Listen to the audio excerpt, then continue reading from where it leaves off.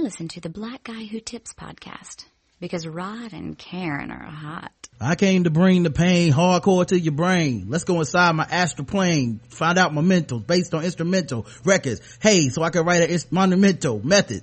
I'm not the king, but the niggas is decaf for sticking for the cream. Check it out. Just now deep the shit can get. Deep as the abyss. And brothers is mad fish, accept it. If you cross color, clothes you crossed over. Then you got totally crossed out and crisscross. Who the boss? Niggas get tossed to the side and on the dark side of the force. Move it on your left. Hey, welcome to the Black Guy Who Tips podcast. Your host Rod and Karen. We're in the house for Walking Dead Wednesday. Just me and Karen. Mm-hmm. No guest. Just pure Walking Dead action. And then we'll get into some other stuff and all that crap that you came here for. Yes, sir. Might be move a little faster without a guest. I don't know. We'll see. Right. Depends on what happens. Yeah, it depends on what happens. I guess first things first, though, of course, we've got to give a shout out to all the people out there that give us 5-star reviews on a daily basis. Yes. Find us on iTunes, Stitcher Radio, Podomatic. Leave us a 5-star review. Let us know what you think. We appreciate everybody that takes the time out to do that because it helps the show out tremendously. The official weapon of the show is the taser, and the unofficial sport is bullet ball. A bullet ball extreme. And today is day, why won't this print? What is going on? No. Anyway, today is day 329 that Bobby Schmurder has been locked up in jail without a trial. Okay. Today is also a day that we are triple sponsored. That's what I'm talking about. Yeah. Oh, I see why. Because editing wasn't on. Okay, there we go. Today is also a day that we're triple sponsored. We are sponsored by, of course, Shadow Dog Productions. The new Rod and Karen audio play is finally on iTunes. Also, it stars former show guest Nicole Nick Jew. You guys know her. Vanell, John Faust, Thatcher, and Jenna Simon. Listen to Rod educate on dating crazy, go to a yard sale, and cope with a world ending in Sunspot. 9 hilarious audio plays in all. Check it out on iTunes. Sunspot and Other Ratchetness is the name of the title, or you can find it on it's also on Amazon, and you can search our names, Rod Morrow and Karen Morrow, on iTunes and Amazon, and it'll come up, and then you just go in there and get you some. All right, we appreciate that. We also have another sponsor. This podcast is brought to you by Bevel. That's right. This episode is brought to you by Bevel, the first and only shaving system designed specifically for coarse, curly hair and sensitive skin. Step up your shave game and say goodbye to razor bumps. Check out getbevel.com today and use code TBGWT to get 20% off of your first month at getbevel.com. That's GETBEVEL.com. And have a little bit of a sexier sponsor. Let's see if I can find some sexy music. How about Your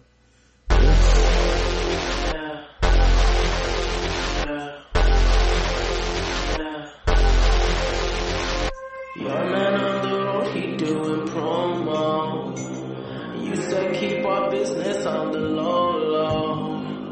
I'm just trying to get you out the friend zone. Let me ask you a question. Are you getting enough? I bet you love to get more, right? Well, AdamandEve.com wants to give you more with 10 free gifts. First, they give you a sexy little surprise for her.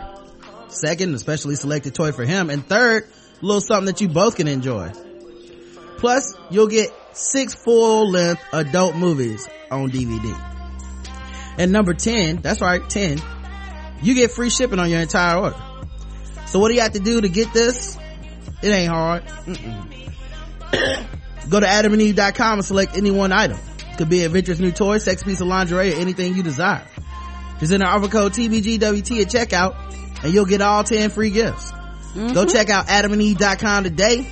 Select one item, anything, you know what I mean? Crotchless panties, some get y'all some some beads, get you one of those little egg vibrator things that you put like right on the clit. Rabbit. Get all those things. That's what it's called, a rabbit. A rabbit. Get you a rabbit, dog. Be hopping up in the bed. All right? Hopping on that clit. So you can do all those things. And you get free shipping when you enter offer code TBGWT. That's TBGWT in the offer code box at AdamandEve.com. All right. Let me out. Live life for the moment. All these motherfuckers wanna real love. I only find you when it's hard, but the only time that You know, The Weeknd is basically like Rick James' life and lyrics, but with the voice of Babyface. His songs are filthy, is what I'm saying.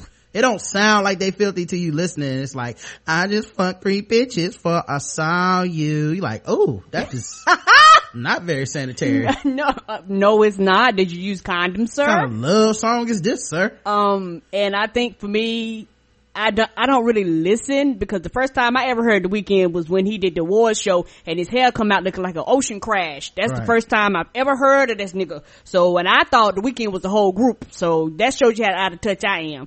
You was playing in the background. I was like, what the fuck is this? And when you said The Weeknd, all I could think about was his hair like crashing into the ocean, so I really couldn't listen to the lyrics. Right. Well, I want to do a couple things up front before we get into this review of The Walking Dead.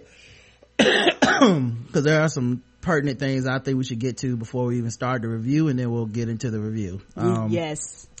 First things first, I did want to talk about the Missouri stuff a little bit more. Mm-hmm. More shit has happened, obviously. And like last night, there were threats on the campus from this app called Yik Yak, where you can kind of post anonymously, and you know, there were threats about like, don't go to class, I'm gonna, you know, some of y'all will be okay, but if you black, you better not go to class tomorrow because, you know, something's gonna happen and all this shit. So of course it raised alarm across the university. The actual I think it's MSU Alert, which is their Twitter account for school emergencies and stuff. Right. They were refusing to issue any like state of emergency or hey warnings like stay off campus or anything like that. They kept being like, well, we'll wait till it's confirmed, even though people were posting screenshots. Right. You know, people were giving their eyewitness accounts that hey, there's people in like white face mask and shit on campus and they're calling us niggers and trucks. Yeah, like, you know, there's all this stuff going on. And the actual campus is refusing to acknowledge it, right? Mm-hmm. It says posts from the Mizzou students across a variety of social media platforms reflected the campus in turmoil on Tuesday night and into the early hours of Wednesday morning, which this is what this reminds me of. Not reminds me of, this is what's so ironic. These are people going out saying there's no problem here. Right. And that their reasoning for saying that shit is these students are just whining about nothing. So then we get actual fucking overt racism the next day in silence. Where are these people now? Where are these people? You guys are so outraged that a fucking cameraman wasn't able to get in people's face and callously take pictures of their pain. Why weren't they using that freedom of speech last night to get their ass out there where people were not wanting the pictures taken because they were harassing and being threatening to the students? Where were those guys at? Where are the pictures from last night? Oh, then the students are supposed to do it, right? Got it. Okay, cool. On Facebook, the student body president Peyton Head warned that the KKK had been spotted on campus, advising students to stay away from windows in residence halls, and the student government demanded that the administration cancel classes. It's 2015, guys. 2015. Not 1963. This isn't trying to integrate Alabama. Come on now. It's 2015. There's absolutely nothing to indicate that the KKK is on campus, MUPD Major Brian Weimer told the Man-Eater. Head subsequently retracted his earlier claims. I'm sorry about the misinformation I shared through social media in a state of alarm. I was concerned for all the students at the University of Missouri. I wanted to ensure that everyone was safe. I received and shared information from multiple incorrect sources, which I deeply regret. The last thing needed to incite more fear in the hearts of our community in the future.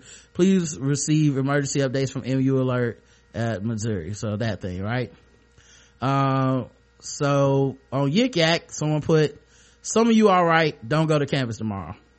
Tomorrow Mizzou will really make national news. Those are the threats that were put out there.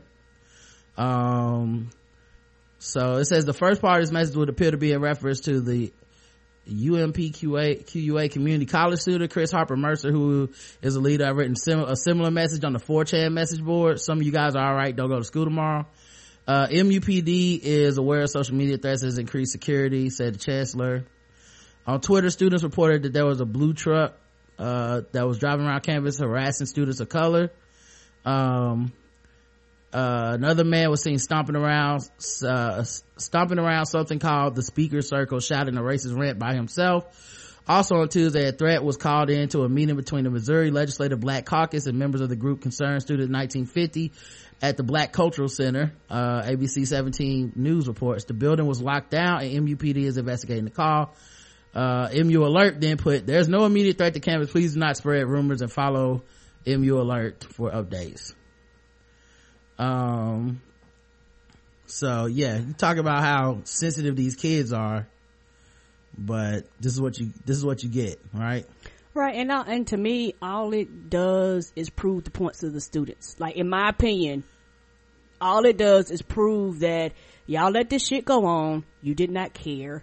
And it's one of the things where a lot of student and probably faculty too are pissed that man resigned and the other man is, being let go, because a lot of people don't care about the status quo as long as the status quo benefits them. Right.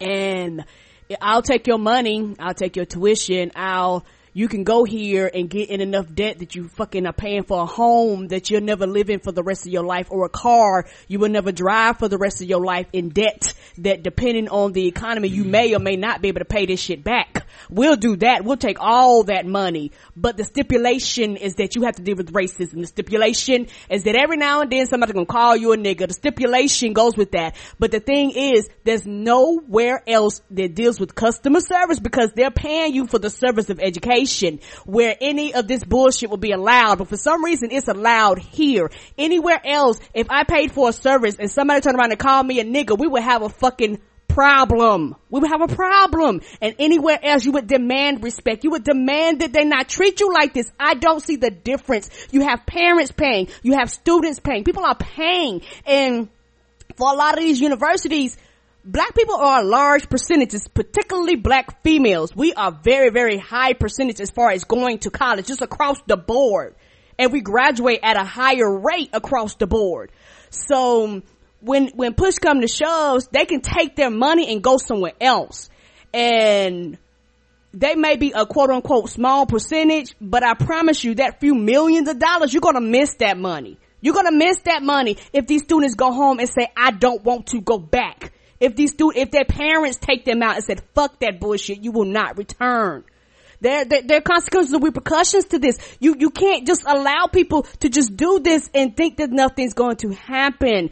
And there was also showing too that there are other universities that are coming out, and other students across the country, somewhere up in New York, in Ithaca, New York, were coming out and said this shit happens. This shit happens all across the country, and it does not matter what university you go to. PWI, HBCU, racism is racism, and it happens everywhere. Yeah, the fact that some people were trying to turn this into a historically black college versus PWI debate is tasteless. Right. Tasteless and classless. It's not, HBCUs are not to be used as a cudgel against your fellow black people in America to try to taunt them, tease them, or take in a time of trauma even to try to demean them for going to a predominantly white school. Wherever black people go, that's where the fight's gonna be.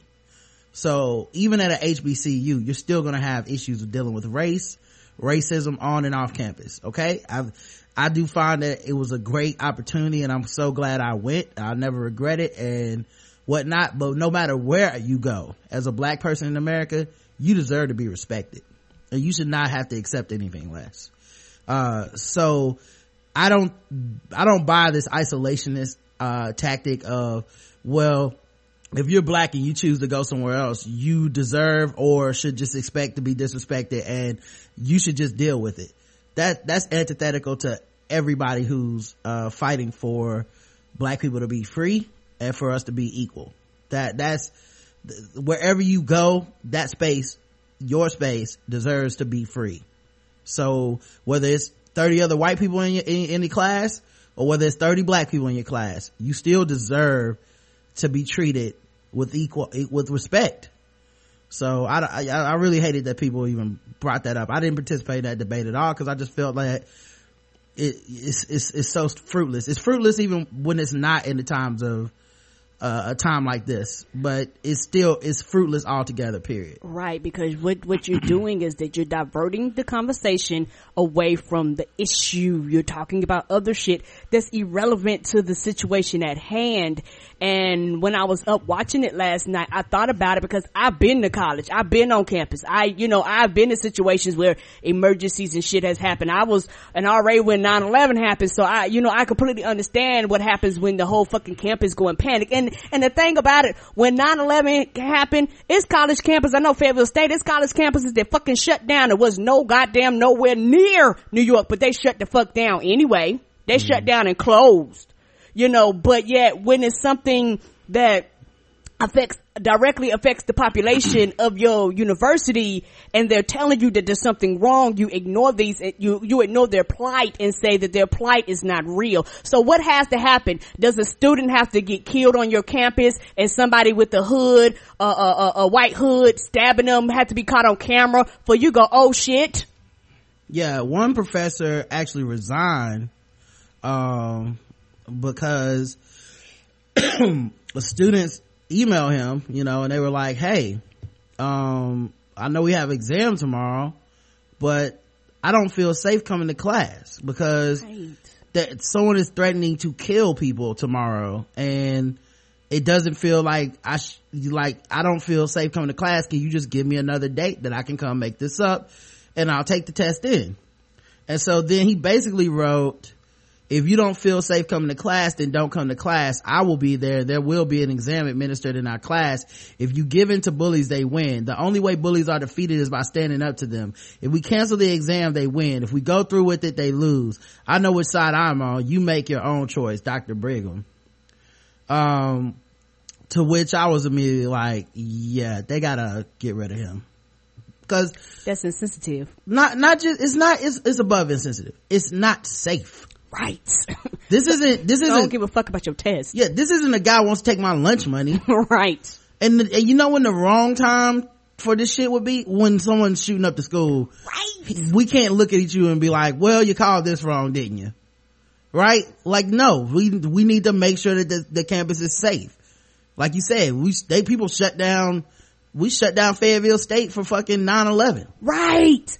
Campuses all across the country shut down. Campuses shut down for Oklahoma City bombing. Like, campuses shut down you shut down for a motherfucking football game, a goddamn basketball game. People will shut down their campuses for things that they think that are worthy of it. They have the right and the option. You just didn't think that this situation was worthy of shutting down your campus. Right. So yeah, he ended up basically resigning his position and canceling the exam, to which I'm sure a lot of people are gonna be like, wow, he's such a great professor and he shouldn't have had to resign and all this shit. Of course, y'all made him resign and all this shit, but he basically did something stupid. Right. That's not the proper way to respond to somebody. And the thing is, how can I properly take a test when I'm fucking frightened? Right. I mean, yeah, it's just callous. It's not his problem. Right. So it's like, fuck you. I don't think it's a real problem to me. I haven't lived under this fear that you experienced. So fuck you. Come to class. What do I care? You gonna be a bitch? That's basically what he said. You gonna let the bullies win? If the bullies trying to take my life over some arbitrary shit like race, yeah. Right. You in that test can kiss my ass. I pay your salary to get this education. Right. Not the other way around, so they actually arrested a suspect today. Good. For making a terrorist threat. Good. So that was good. Without providing much detail about the suspect, the University of Missouri confirmed the arrest Wednesday morning, noting the person was not located on or near MU campus at the time of the arrest. The school's ongoing chancellor, R. Bowen Lofton, also noted on Twitter the man used multiple accounts to threaten students. Yeah, troll tactics. Right. But since at the time no one can confirm what the fuck is going on, it just feels like 10 people hate you, 10 people are threatening to kill you. Right. You know, I hope they treat it seriously. He should be treated like the way that we treat people that make threats about blowing up buildings and shit. Come on, that are now. like Islamic terrorists and shit.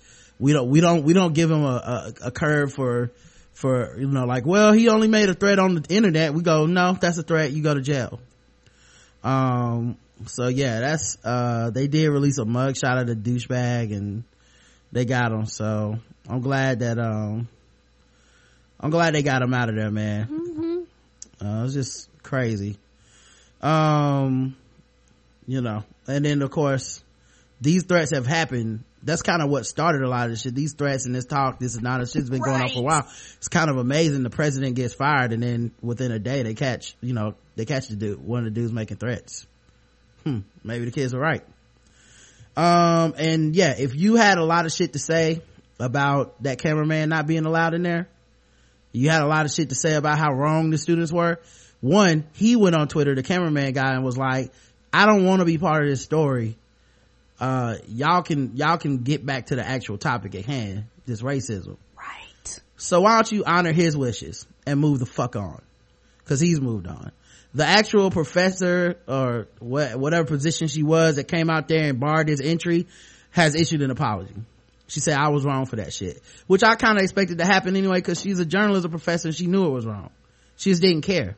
Right. And y'all can take that up with her, whatever y'all want to see happen to her. But, you know, I personally empathize with those students who have dealt with and experienced that discrimination and the other issues, you know. So, you know, you guys can be letter of the law, stick to the rules, all that shit you want to.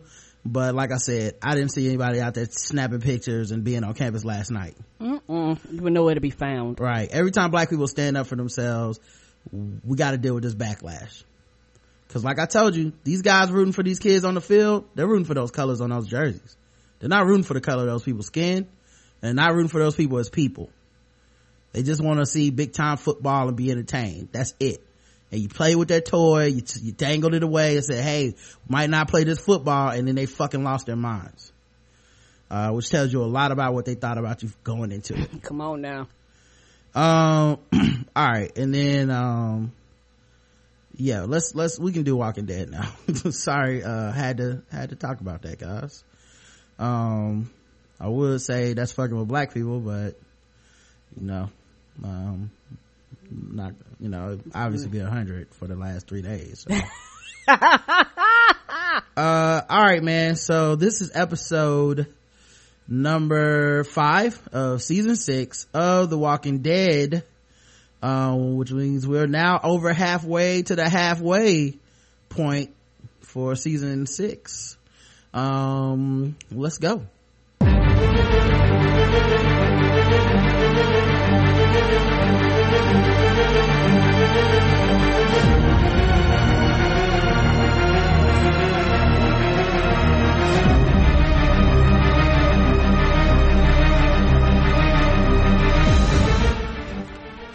They walking. Let's do it. Okay. So this episode is called Now. Directed by Avi Yoabe. Never heard of him or her. I actually do not know the race or gender of this person now that I think about it. Okay. Looks like a brown man. And also, written by Corey Reed. It got a 12.44 rating. So it's slightly down. I think now that people realize they're not going to get Glenn's story right away, they're giving up. You know what I mean? They're like, so we're not getting Glenn's fate right away? Nope. Well, you know what? Fuck it. I'll catch it on the DVR. But in this episode, basically, Rick gets back to Alexandria. And we get to see the aftermath of the wolves' attack, how it's affecting the Alexandrians, who are now realizing that it's a whole new world. The ones that survived. A whole new world out there that they knew nothing about. It ain't like what you thought about or what you read in the books.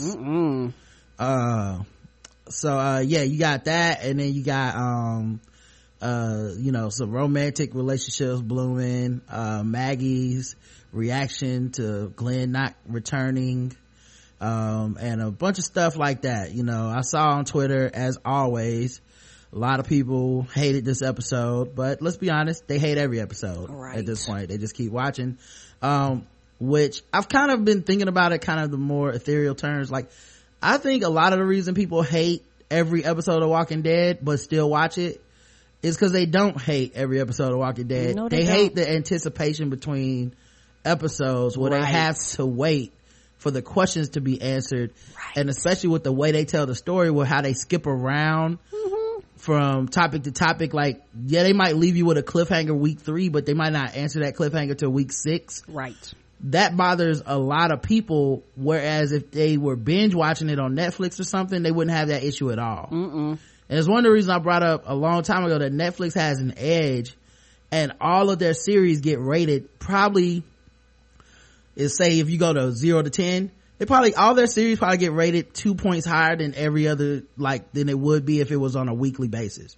True. Because you can just go to the next episode. There's no such thing as a cliffhanger in Netflix. Just, okay, well, let's see what's on next. All 13 episodes of this are off. A lot of the frustration I'm seeing from fans they're really upset that they have to wait. They're like, well, what about Glenn? It's like, well, obviously they weren't going to tell you. You knew that when they did it. You knew that at the end of the preview, with the preview for the next week. Or why they got to do an episode about Morgan? Episode about Morgan's not that bad if it's not taking up the week in your mind of what about Glenn. You see what I'm saying? And I think Netflix has an edge over other formats because of that. And that's why when you talk to people about Netflix series, very rarely do you hear somebody go, I didn't like that. Right, because most of the time when they drop it, even series that they create themselves, it's the entire series. Right. I'm sorry to cut you off, but even an episode that's about character building and stuff on Netflix is just 45 to 50 minutes, and then boom, I'm on to the next one. So it's like, even if I go, oh, it slowed down, it speeds right back up. I don't have to wait 14 days. True. That's how I was. I started watching the Arrow. I think we was going on season 2 or 3 when I started watching the Arrow. And when I started watching it, I sat down and I watched it on Netflix. And at the beginning, it is slow because you're character building, you're introducing everybody, you're finding out who they are, and it's slow. But because I was able to watch it through Netflix, when it got to the end, just go to the next episode. And like you said, when shit happened and they got the cliffhangers, you be like, oh shit, and I fuck around and I've spent 6 hours watching Netflix. Right. It's a totally different experience, and I think not enough deference is given to that because people are so myopic, and anticipation is just part of it. And I think because the circumstances are so dire and such a high wire act every week with this show, people for the most part can only talk about what they don't like about it. Right. Cause it's like, why I gotta wait for this? Why did this character do that? Well, they're gonna show you why. It's not like they ever don't show you why. Correct. Which is one of the reasons I trust in the show and I'm okay. Like, they always go back to and this is why this person does this stupid shit. Like, it's not, they're just stupid. That's the end. It's always like, oh, and Morgan had a fucking reformation of his, the way he thinks, and now all life is precious, and you got 90 minutes to figure of that, Anyway. So, let's get into the scene by scene breakdown. Oh, wait, first, what'd you think about this episode now? Oh, I loved it. Yeah, okay. Yeah, I liked it a lot too. I felt like it was character building. I felt like this is one of those episodes where we actually do most of the learning and foreshadowing for things to come. And you need these episodes because without them, all you do is you have people going around telling everybody how stupid the characters are, or how nonsensical the writing is, and why do people do this and why do people do that, when really these are the episodes where they build it up. Like, these are episodes where you find out, like, oh, maybe Ron's got something up his sleeve, or whereas if they just fucking cut to them shooting or something, it would be different. So anyway, let's go ahead and get into it. It's rewatch time. So the first thing I realized when they showed the flashback from the damage done to Alexandria. That was one of those trucks from the trap with the zombie walkers. And I think, was it you or was it was just me. it was you? That it was one of those trucks, and it does make you wonder if there's zombies still in the back or not. Right. Although at this point there's so many zombies outside, like, because nobody even checked and looked. Right. yeah, and there's so many zombies outside now. I mean, they just be another batch to deal with, I guess. But it is interesting, you know, and anything could be in there. Honestly, could be people in there, who knows. Right, but I do think it was a trap. I do think it was designed to basically crash through the gates of the walls and let And then zombies open up, right, so that there could be pure chaos, so that you got the zombies killing people, you got them killing, you know, it's just so much chaos that even if you would have been prepared, you wouldn't have been prepared for that. right. This opens up with Deanna looking like death. Oh my gosh, she gave up on life. Right, she's just like, you know what, fuck makeup, it's zombie apocalypse. Right, I don't give a rat's ass. Who I'm looking good for? My husband dead. Right, my baby gone too. Right, so she was looking like death, and she was climbing a ladder to go to the top of the wall, and Reg's name is up there, which is sad. Just a sad reminder that he built those walls and he's the reason they're safe. And she's looking out to survey the damage outside and see if anything's coming, and you can hear Michonne talking to Maggie in the background, basically saying she doesn't know what happened to Glenn, but he said if he got stuck he'd send a signal, and they haven't sent a signal yet, so they're worried about him and he might be dead. And you know, and Maggie and I'm sorry, and Deanna has that same stare on her face that Nicholas had, in my opinion. Right, she just zoned out, where she wasn't really hearing anything, you know, everything was kind of muffled sounding, like almost like she was daydreaming. So yeah, so they basically she snaps out of it when she hears Rick saying open the gate, yelling at the top of his lungs, which we knew that was Rick a couple weeks ago because of the closed caption. Right. And then they open the gate and they see Rick running through basically a herd of walkers, like hot on his tail. Some of them kind of surrounding the fence, but not really close to him. He's able to dodge them. Right. But this means Rick has been running for so long. Between the 2 weeks ago episode and now, just, I mean, he must have got out the RV somehow. Right. And then ran all the way. I don't know how far he was away, but he was miles away. In them damn cowboy boots. Right. I know he got all kinds of blisters. I hope he ain't got no corns. You know he got corns. What? So he's running. He's just like, you know, move away from the gate with, you know, all this stuff. And, you know, and Karen, you were right. You said he probably just ran or hightailed it back on foot. And I was like, I don't know, you know, maybe Daryl came back or something. Nope.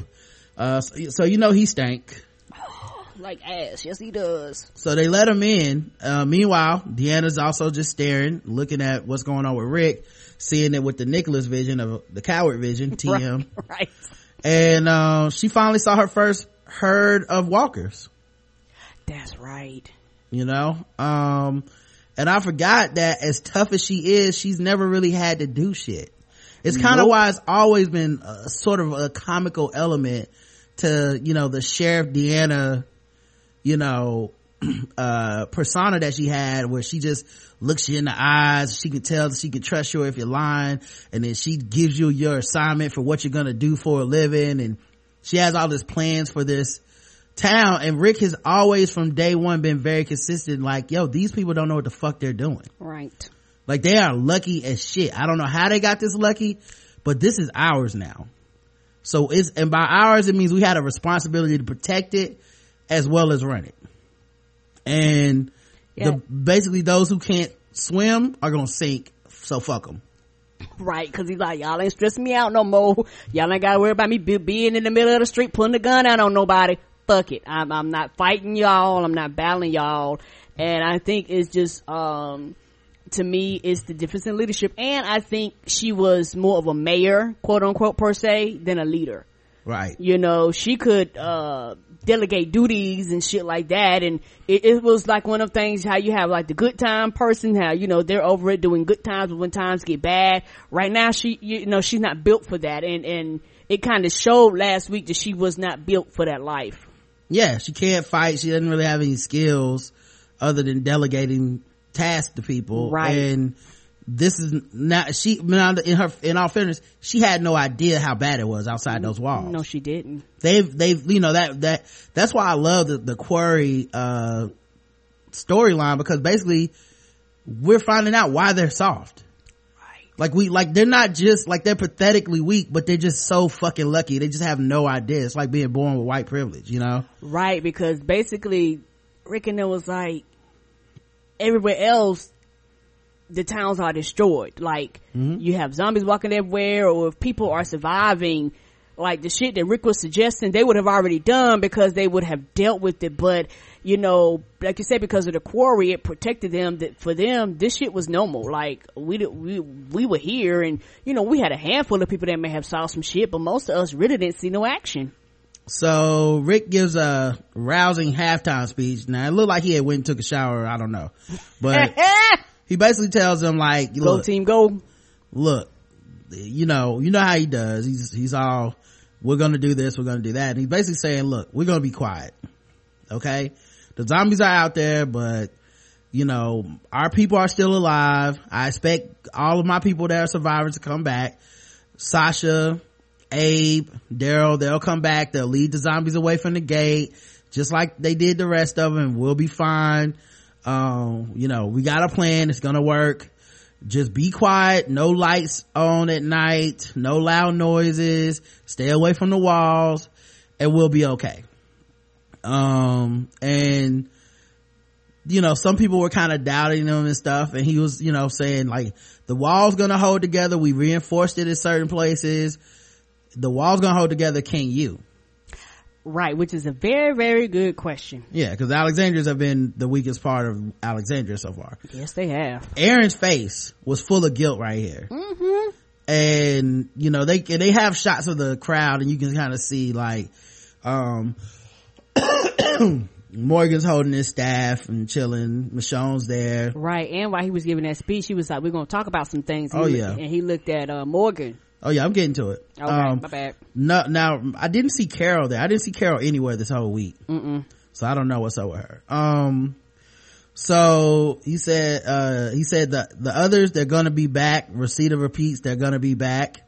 When Rick mentions Glenn, Maggie, I saw look kind of uncomfortable and step towards him. And I just thought, man, she's lost so much. Her sister, her father, I think even her brother at the beginning of it or something. Like, she lost a lot. Right. Like, and all she's got left is Glenn. Right, that, and I think some of their family members had turned and was actually, not all, but some of their family members were actually down in that, that farm? Right. Okay. So yeah, I just know she's lost a lot. You know, and Glenn, that's just another thing she's lost, you know. So Ron was looking at Carl during this speech that Rick was giving, and he kind of reached for his knife. Right. While looking at Carl. So, you know, now it's like, is Carl now the object of Ron's hatred? I mean, it went from Rick to Carl now. Like, I guess he did feel some kind of way about Enid being over Carl's house during the wolf invasion. Right, but he didn't ask no questions to find out. He just made assumptions. Yeah, weirdo. Yeah, but that's how teenagers are. Shit, some adults are like that. But go ahead. But everybody was barely listening to Rick. They were kind of doubting him and shit, cause he's still an outsider, until Aaron let them know that Rick had done a great job. He was like, look, Rick's plan saved us. This is actually only half of the fucking zombies that were out there. Right, that we'd have had the whole herd. There's no way it could have held up. Yeah, and then he basically said, I'm partially responsible for this. Those wolves got in because they followed the plans and the documents that I had in my bag. So he basically fessed up, which is a big moment, because I'm like, yo, Aaron's trustworthy. He didn't have to be coerced. He didn't have to be found out. Nope. You know, Rick probably already suspected some shit anyway. And now it's like, that's boom. right, because he had they had the applesauce in the RV. Yeah, but it wasn't the same applesauce that Rick gave Aaron, that Rick, it wasn't I don't think it was the same exact applesauce. That's applesauce probably been ate, but he just knew that those wolves had come from Alexandria. Right. He didn't necessarily know that they got anything from Aaron. Okay. Anyway, so Aaron's admission though was a pretty stand-up moment in my opinion, because he didn't have to say shit. Nope. But he just felt so bad and guilty. Yeah, he kind of felt like the town deserved to know. And Rick was looking dead at Morgan and says, there'll be more to talk about. And I'm like, yo, Rick knows Morgan let those wolves go. He gotta know. Yeah. Why is he looking at him like that? Yeah, and they had a gun too? Yes. I would be shocked if he didn't know. Cause Rick almost died because of that shit. Right. But Rick knows his priorities, and it's not the time to talk to Morgan about it right now. Jessie, everybody's favorite single mom, she was out burying all those stank ass wolf corpses, or at least dragging them out the house and getting ready to bury them. Right. Like starting with the one that she had stabbed in the face in front of her son. She gave that lady the business. I couldn't even imagine how long it would take to clean that blood, because the lady basically had soaked into the wood. So Jessie is doing that at the graveyard. Rick comes up with this dumbass rule about not burying killers inside the walls. Right. Don't nobody give a fuck. I'm like, dude, come on. And she just looked at him like, they gonna stink. It's hot. You smell like rat's ass. Right. And I'm fucking too tired for this shit. And he's like, look, we're not gonna do it. Just, we'll do it later, basically. And I'm like, I get it, but I mean, I understand his whole, like, all lives are not precious and we need to draw a boundary. Like they're going, all lives don't matter. Yeah, they're doing so hard to make sure he's the opposite of Morgan on this one, but we get it. Like, Rick's like, no, there are bad people and good people. Everybody kills people, but some people do it for the wrong reasons. Yes. Olivia, who is in charge of the guns and food, just learned how to shoot last week, Right. She's in there telling all the townspeople to not raid the pantry, and it was not very convincing. Everybody was like, bitch, we taking all this shit. All right, what are you talking about? She didn't even pull a gun on nobody. She just sat there and let them take it. Deanna was watching. Deanna didn't say anything. And Olivia just threw her hands up like, fuck it, they taking everything. Everybody's like, I gotta feed my family. So luckily Spencer was there, her other son, who was Deanna's son that's alive, and Spencer stepped in to mansplain it to everybody. Said, excuse me guys, white man talking here. You gotta listen now. We need to ration ourselves and not give up, because if we do, this will be chaos. And this one dude named Bruce was like, why don't you go back to watching The Fence? And Spencer was like, yeah, bitch, I shot that walker and kept that motherfucker from breaking open the fence, which I did call on this show. I think Adrian was saying like that, the walker was already dead or something, whatever. All I'm saying is whatever he did to shoot that shit up saved everybody.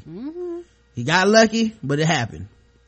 And he was basically like, yeah, the fuck were you at, Bruce? And I was like, you know what? Good point, Spencer. Also, Bruce, you're a little chubby, man. You can stand to miss a few meals. It's all right.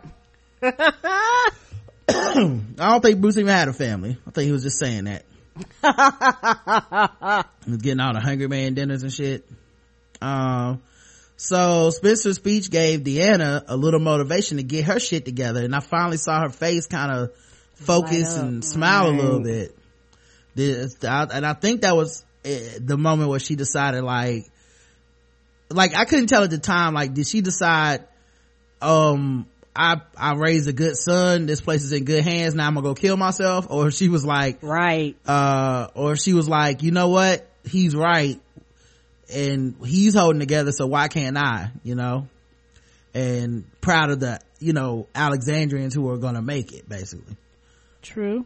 And or I guess for me, I kind of seen it as the leadership was quote unquote changing, and she looked, because she didn't respond to say anything, almost like this might I might be in the blessed place, which is not in leadership. Right. Like maybe other people can handle the burden for now. Right. They started writing all the names on the wall of the people that were dead or missing. Well, actually just the people that were dead in their opinions. And they put Nicholas and Glenn. Mm-hmm. Which, you know, Aaron saw this and he felt so guilty and responsible that he actually lost his composure for a little bit. And like he was about to cry, and out the corner of his eye, he saw Maggie packing up like she was getting ready to go on leave. a camping trip. Yeah. And you know Maggie, and we know how Maggie is about fucking Glenn. And it's one of the reasons that I kind of don't like them is because they do the most riskiest shit for each other. Right. And put other people at risk. Right. So Maggie's packing up her shit, walking towards the pantry where the guns and all this shit is. And Aaron sees her and follows her. He sees that she has some ropes and some fireworks and some other shit, and flashlights. And he's like, okay, I see what you're gonna do. You're gonna try to throw these contraptions out there from the wall, distract the zombies for a little bit, clear a path, and then you're gonna run through all the zombies and try to go find Glenn. I can't let you do this. And she said, you can't stop me.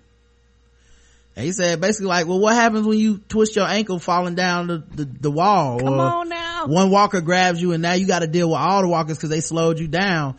Like, this is a dumbass plan. Right. They chuck it along and you have no idea what he is. Right. And so he basically was like, okay, I'm not trying to stop you, but let me help you. And the thing for this I did realize is I think this could be a way of seeing it.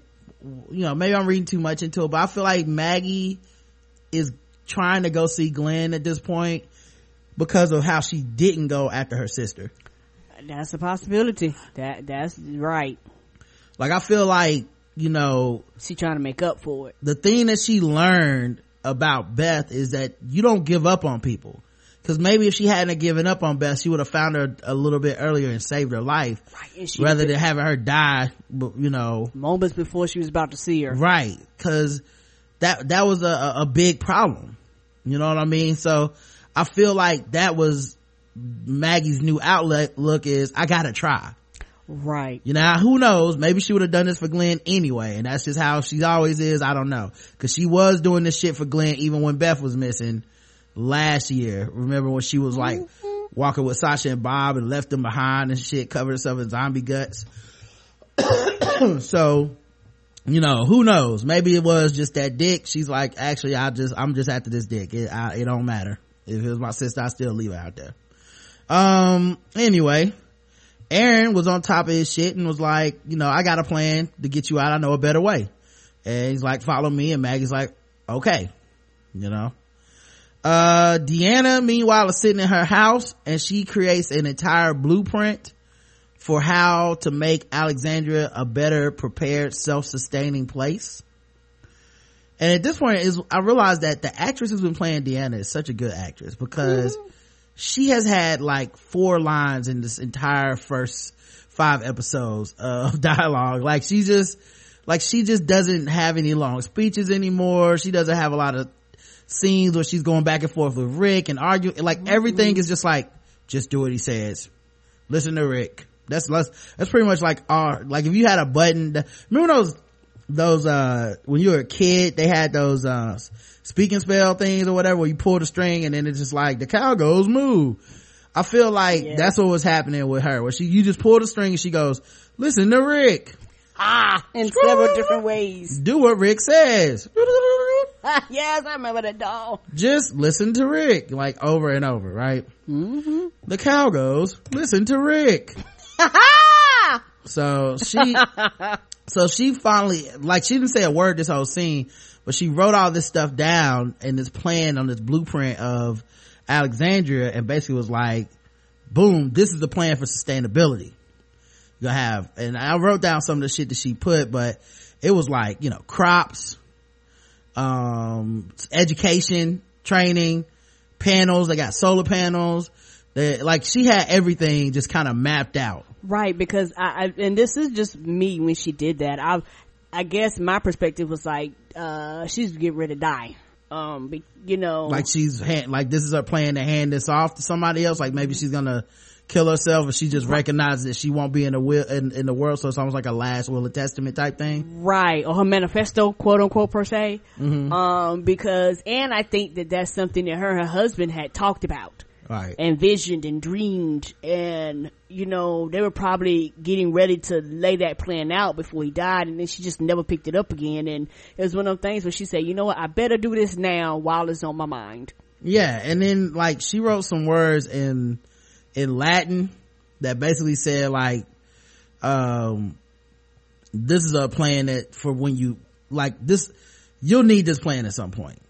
You know what I mean? Like it wasn't exactly, word for word, but I went and looked it up because I don't, you know, it was Dolores H.C. Tibby, Proterit Olim. Oh, I know, I didn't know what it meant. Yeah, it means, someday this plan will be useful to you.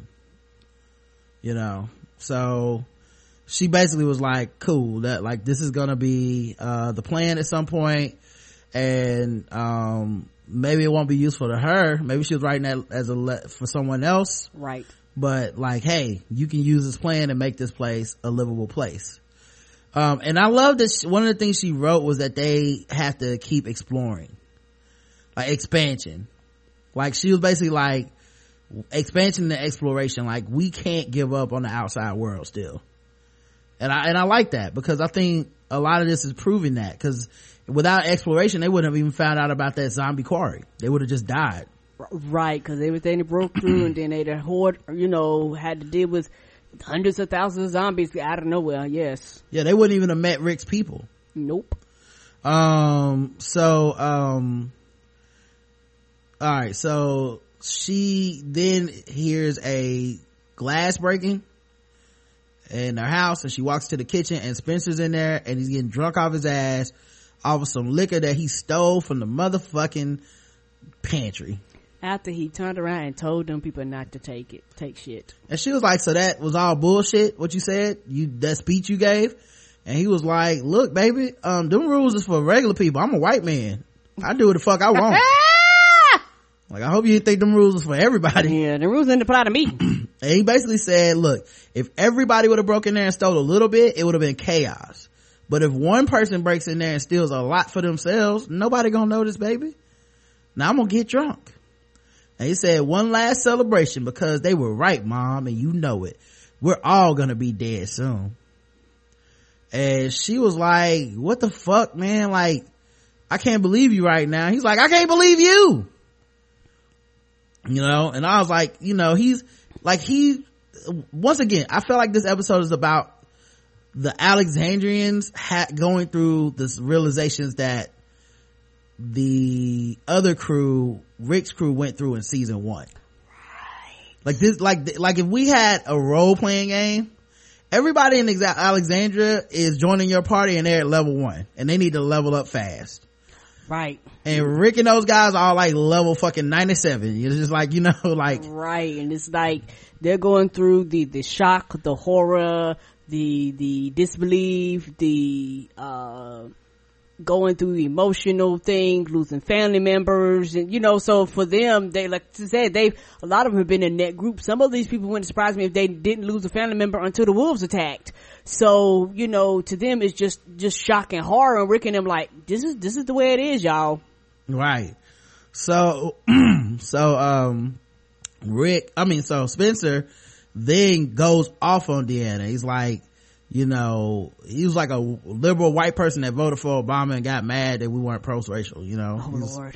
He's like, you just wanted to dream. What happened to Dad? What happened to Aiden? That's all you. Only thing he didn't do was call her Deanna. You know, just, it's all you, Deanna, okay?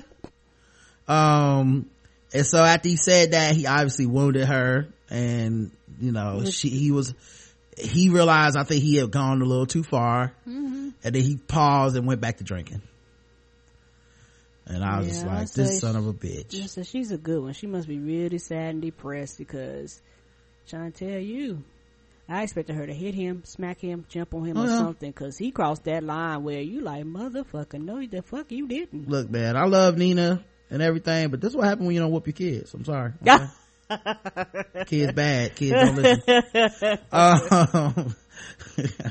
Nobody tell Nina I said that. That's a joke. My babies is precious. Until they grow up and stop being grateful that she helped them sustain a house and start blaming them for the death of Donnie. Oh Lord. Cause he was eating pizza on them. Anyway,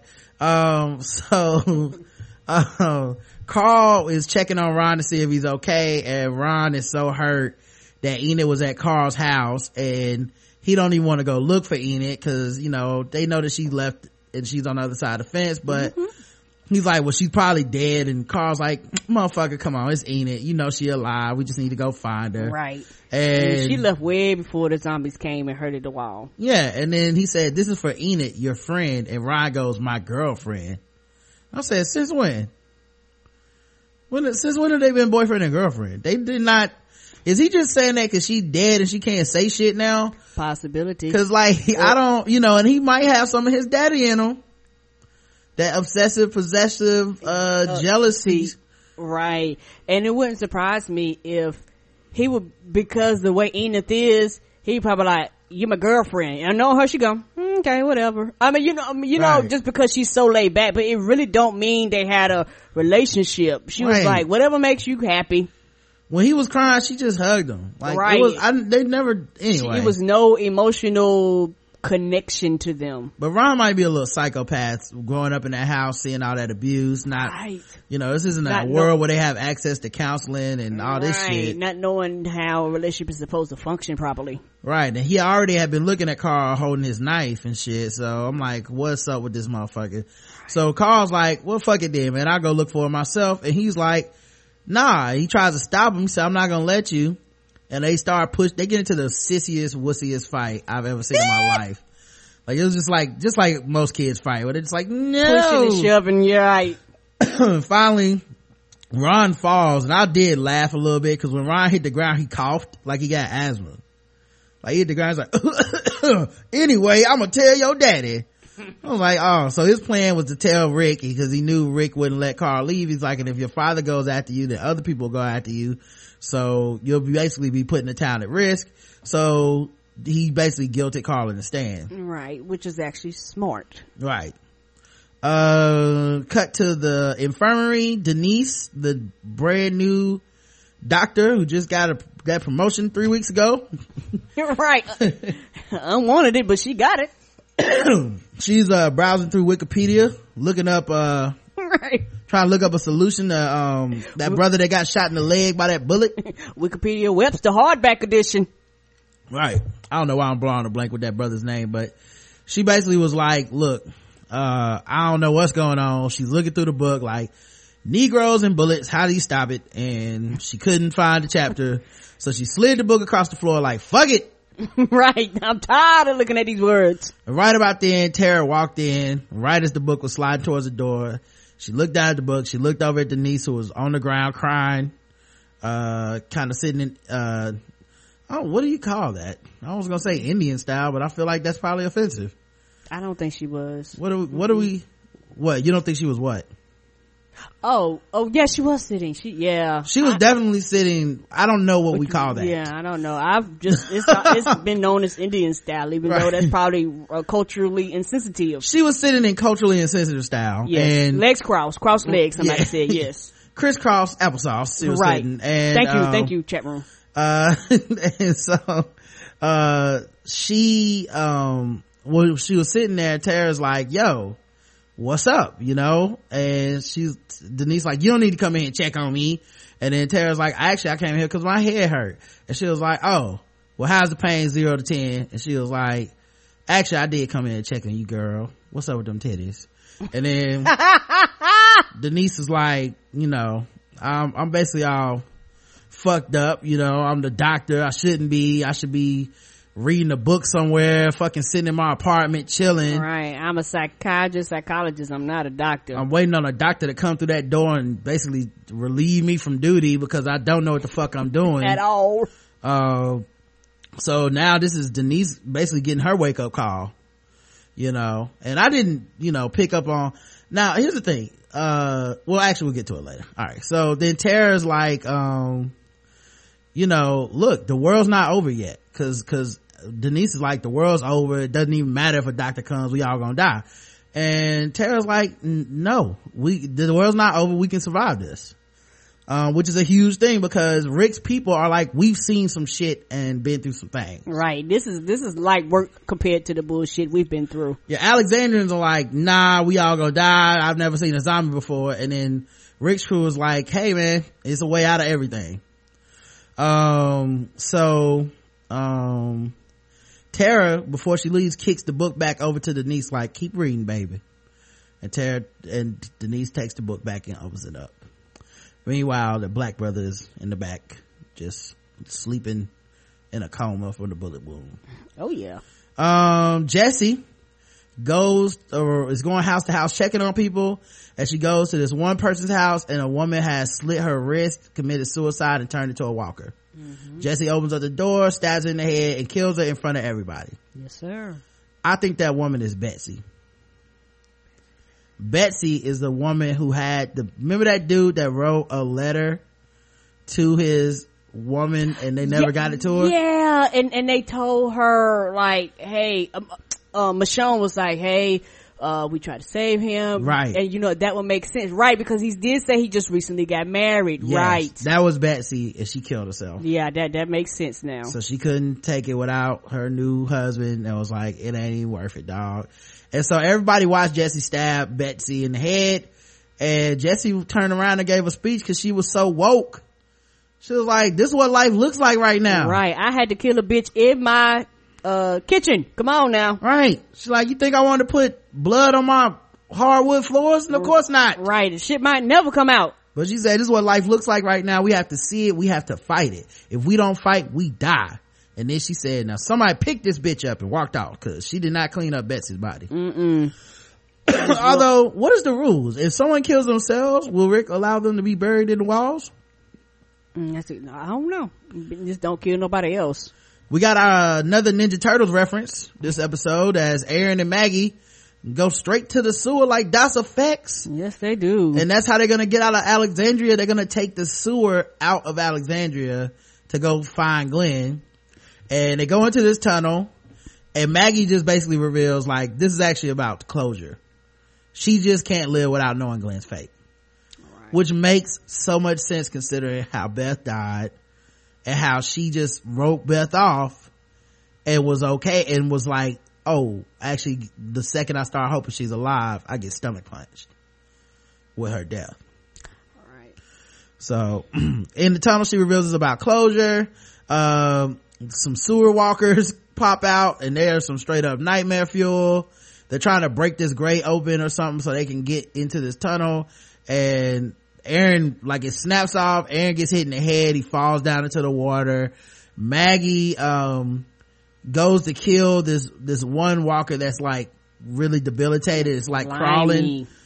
Well, I'm talking about, the first one is crawling, and when she does that, another walker pops out of nowhere that's standing like, raw, I'm right here, bitch. Because they've been in the sewer so long, they basically look like camouflage, just like in Aliens, right? When the aliens look like the fucking wall, so it's like, right. You can get bit anywhere because you don't know what the fuck's going on. So the zombies are trying it, and then like Karen said, Maggie can't even grab it because it's like falling to pieces, right, and slimy and shit. Yes. Oh. Her hand was under the fucking walker's rib cage at one point. Right, it went through it. Such great special effects, by the way. It's just walkers soaking in shit and water for the last however long. And that will make sense. They would fall apart. Right. And the thing about it, especially the first one, how it was stuck and almost like glued to the ground like that. That was really neat looking. Right. And so Aaron kind of snaps out of his pain for his head, kills his walker that's crawling on him, and then stabs the walker that's about to eat Maggie in the back of the head. Right.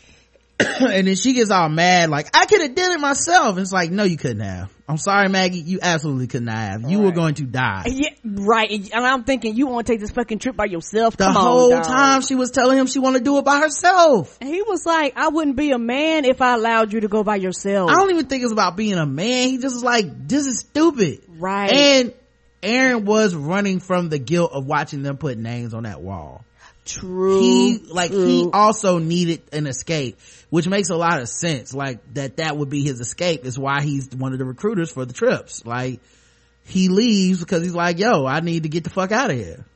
That, and also I think too, he was like, I feel bad that they found it in the first place, and almost like Maggie, he's like, I feel bad and they're out there because of me and I let them here, because of me, and just all that guilt, like you say, where he's like, I got to get out of here. Right. And it makes me wonder if, since that, like, how's that never crossed his mind before that someone could have just killed him and took his pack and followed it back to Alexandria? Optimistic, just naive. And I think it's one of the reasons why I think it was smart that, even though he could take care of himself, but it was times where he was out with Daryl where shit would happen, he would trip on shit, zombie come out, and Daryl be shaking his head like, nigga, what's wrong with you?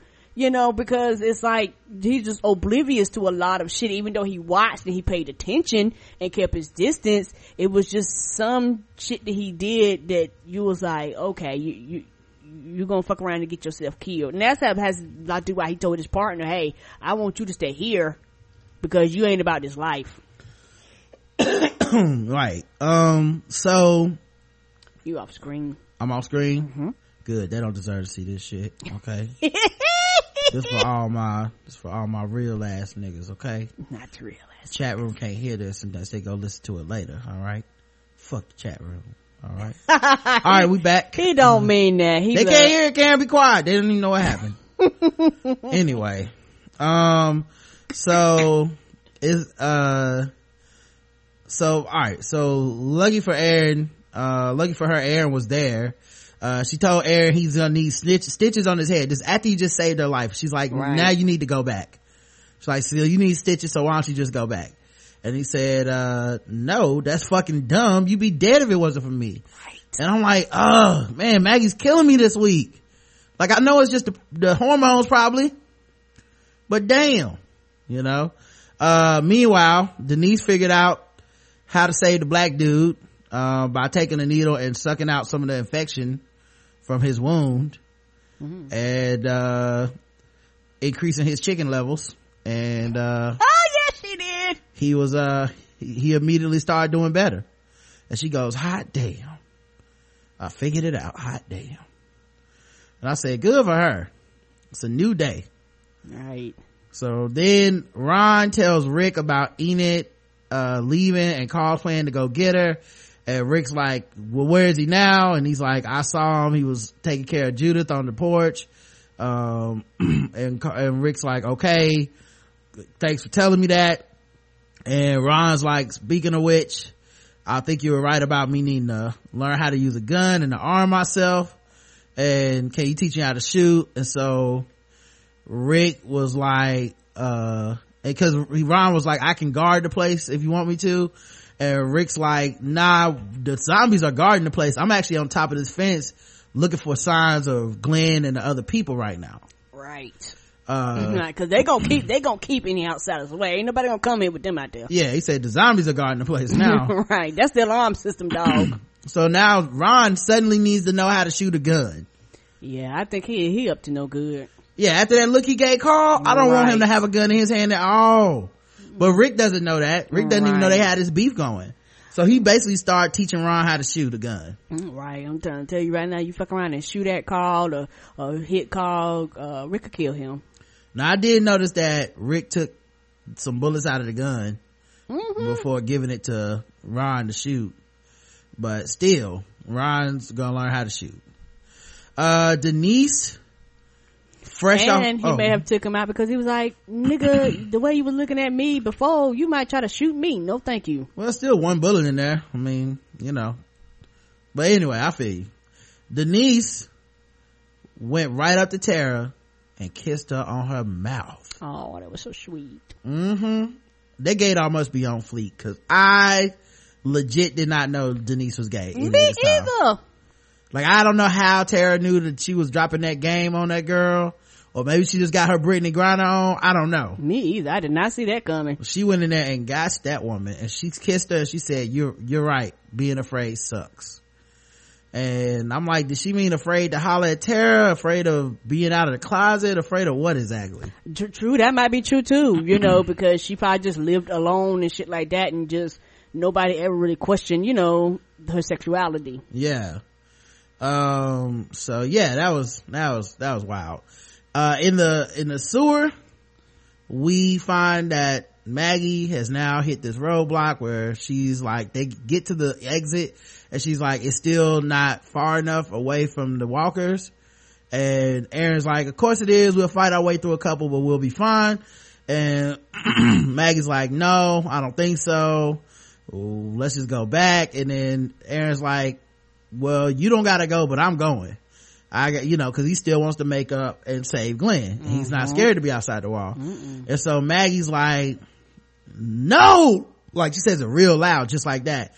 And it attracts some walkers when she does it. And, so now Aaron turns back and he's like, what's wrong with you? Basically like, what's the fuck's wrong with you? Right. And Maggie goes, just like, Kadia, Love and Hip Hop.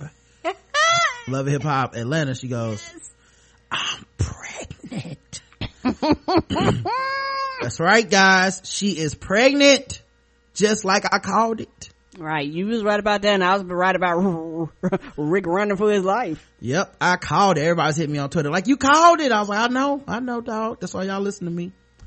So yeah, she's pregnant, and I think she feels guilty about sending Glenn out to get ice cream and pickles with Nicholas. So right, for him not to return. Right, so she basically decided, like, Aaron hugged her, she cried, and then, you know, they got ready to head back. Right, and as soon as she did that, like a herd just came. I was like, they wouldn't have made it. Right, yeah, there were so many zombies. They clogged all the sunlight to the tunnel. It was crazy. Meanwhile, Sam won't come downstairs since the wolves invaded. He's staying upstairs in this little safe area by his closet hidey hole, and his mom Jessie was trying to get him to come downstairs with some cookies, and he was like, no. She said, why do you want to stay up there? He said, because it hasn't changed up here, basically saying everything's changed downstairs and he wants to stay in his safe place. And I was like, you know what that means, time to call Carol. Right, because that nigga was like, no, I don't want your cookies, fuck you and your cookies, mama. Right, her cookies ain't banging like Carol's. Carol would have had some of that applesauce and oatmeal in there. He would have came his little ass downstairs, and if he wouldn't have, she would have yanked his ass up. That, and honestly, I think, and I might be wrong, but I think for that little boy, even though Carol threatened to kill him, I think he feels safe around her. Like when he around her, he's like, I know that she gonna take care of me. Like, we ain't gonna be hiding no closets and no shit like that. Like, I know that whatever happens, she's gonna be there. And he's more afraid of the wolves than he is of Carol. So so Carol was like, so Jessie just had to give up because the cookies wasn't bagging. She let her son stay up there. Deanna's walking through Alexandria. She's looking at a house, and you can hear some audio in the background of people talking, and this guy goes, I'm gonna talk that way because that's the way it is now. It was all a lie. The fact that we're alive is a joke. He's talking to some lady. Right about then, a zombie comes out of nowhere, attacks Deanna. She drops what she's carrying, like all these supplies. The zombie trips over it. A wine bottle breaks, and she takes the top half of it and shakes the zombie. all up in his chest and shit, not in the head, so the zombie's still alive. She don't know. Right, she don't know. she don't, like I said, that's about like me starting the first person shooter game. Left, right, RB, up. Ah, damn, I'm dead. So Deanna was shaking the zombie, and then Rick comes over and sees her struggling and kills the zombie before it can bite her or anything. Instantly too. But then she looks at Rick and says, I want to live. And to me, that was a pivotal moment for her, because she said that covered in blood. Right. Well, she had first just gotten herself, this was her first aggressive action since Reg being killed, in my opinion. Like, she's never killed a zombie before. Like I said, she's what we like to call book smart. Right. You know what I mean? Like, everything's cool with her in theory, but then in real life, when you got to get your hands messy and stab a zombie and kill it, she ain't done none of that. She don't know shit about that life. So she had to get kind of hip to game that way. Anyway, so she kills the zombie. Rick kills the zombie, and then she tells him, I want to live. I want this place to stay standing. And then Rick says, you need to lead them. And then she says, you don't need me, Rick. They don't need me, Rick. What they need is you, which is a pivotal scene also from the comic book. So that was cool. What I wanted from this place, is it really just pie in the sky? She asked Rick, and Rick says no. And I'm like, well, if Rick's on board with her vision, that shit gonna get done. Ain't that the truth? Like, they gonna get all that shit. Them solar panels, the wall reinforcements, the fucking... He gonna guarantee it get done. Yeah, they'll put a moat around that bitch if Rick says get it done.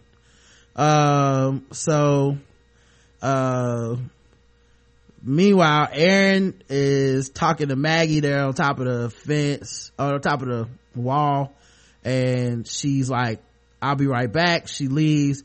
She goes to wipe Glenn's name off of the dead board, which I didn't notice them wiping Nicholas's name off. So. Is it me, or were they just wiping? I thought they were just wiping all the names off, but they started with his name. Is that what it was? Okay, I thought it was just Glenn. Okay, that's what she started. Because some of those people we do know are dead. Right, they're really dead, but it might be one of them things where it's just a reminder. So she was like, fuck it, well, let's just erase all the names. I hope not, because too many people work too hard on that wall for them to go do that shit. And you some think of those people Megan are dead. gives a fuck? I think I'm right. I think they only erased Glenn's name. I bet they left Nick's up because they was like, that nigga dead. So anyway, but maybe they erased him out. I didn't catch that. Yeah, because Aaron started wiping her name off too. That's why I saw, but he was wiping the other half of Glenn's name. It was really big. Yeah, I didn't see him going up high because the wall, remember, it goes all the way to the top of the wall. Yeah, there's names up and down, and like I said, some of those people are dead. Yes, they are. And it's said in memory of, and that would be really fucking disrespectful if they erase everybody's name off that shit because they decided. I'm sorry. Glenn I can see, but just everybody, like fuck your family and shit that you put up here in memory of, fuck them. And I'm taking it off because I decided. That's not. And they may have taken Nicholas' name off too because they don't know. It's like a question mark for both of them. Well, that's why I said I didn't see them wiping Nicholas's name off. Okay. So I wondered they're just like, fuck Nicholas. I mean, come on, let's be honest, guys. We know he did. Let's be honest, he was a bitch. So Aaron then suggests that Maggie might want to name the baby after him, Aaron or Erin, Erin if it's a girl. And I thought that's a bit damn presumptuous, Mr. I lost my packet, everybody's dead. Right. Y'all ain't best friends, okay? I know gay dudes and straight women like to do the best friend thing, but hey, it's a little too soon. It's a little too fast. You gotta at least do her hair or something one time. I know, grease that scalp. Right. I do love the character of Aaron though, because they didn't go with the negative stereotypes, quote unquote, or the typical stereotypes of, well, here's a gay character, how do we make the audience know he's gay? Like, how in every scene are we gonna be like, and he talks this way and he walks that way and he always says something sassy and funny and he's a normal human being like everybody else. Yeah, it's just like, he's just a character and he happens to have a husband. So right. If it's not a scene about that, it's none of your fucking business. Correct. Anyway, Andy's a badass. I love that about him. Yes, he is. That look of disgust she had for Spencer from 2 weeks ago for Rosita. Oh, I'm sorry. Rosita was at the top of the gate fence looking down on watch crying when Spencer walked up. She wiped the tears away real quick, and the look of disgust she had for Spencer was completely gone. Remember 2 weeks ago? Need to come back. Oh, okay. Let me refresh. So Karen, what's up with them titties? You know, since the audience can't hear us right now. I know, but they can see us, so I can't pull them out. I'm sorry. So I was just asking about them, seeing if everything is all right. Oh yeah, they doing good back here. All right, so Rosita is at the top of this gate and she's crying. She saw Spencer coming. She wiped her tears away, and you know, she had the look of disgust she had for him a couple weeks ago is now gone. And she had respect for his chip stealing ass and was like, hey, you did a good job shooting that truck and keeping it from breaking in the fence. And Spencer says, I just got lucky. She said, well, lucky or not, just keep doing what you're doing. And then she walked off, and it felt very friendly. At first I thought it was gonna get a little romantic, but it felt more like mutual camaraderie, like respect. Yeah. And then Rosita leaves him up there, and then he pulls out some Pringles from his pocket and starts eating them. Right.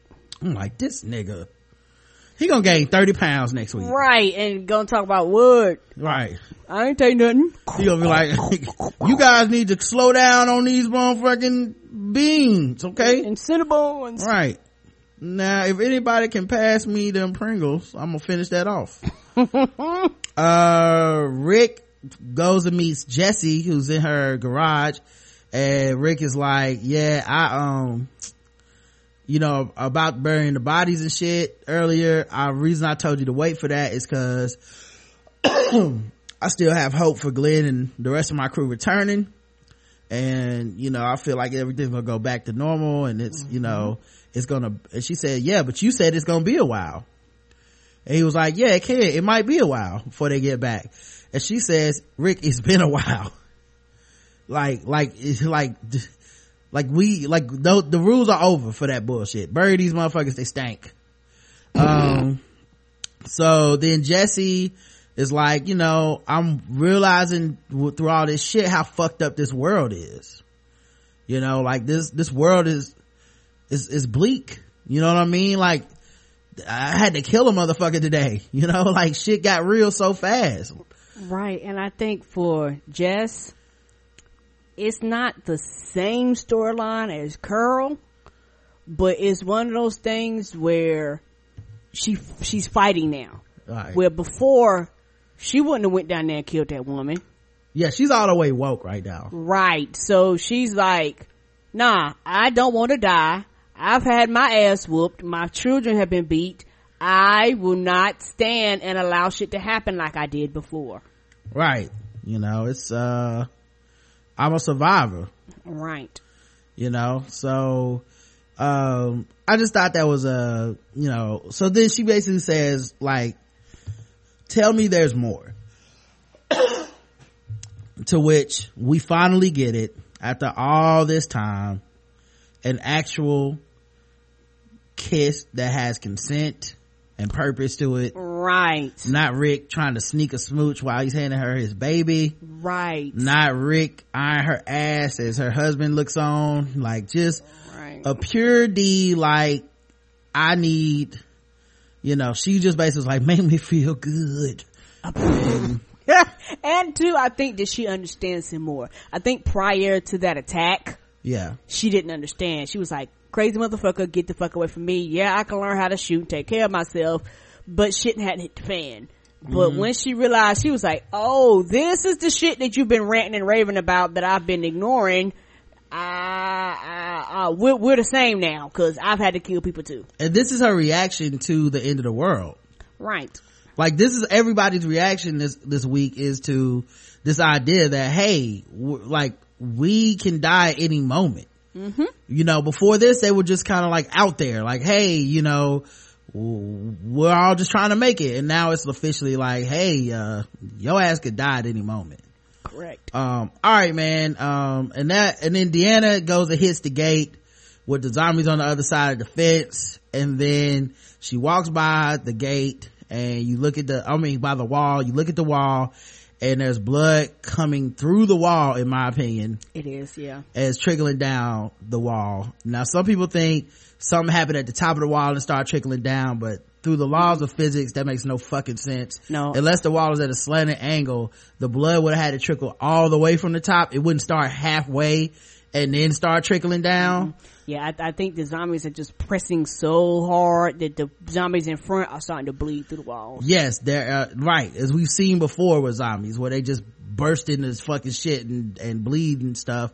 And I think it's just a sign that, hey, the wall does have some structural insecurities in it, and it can crack with enough weight pushed upon it, and the zombies eventually are going to crack that fucking wall.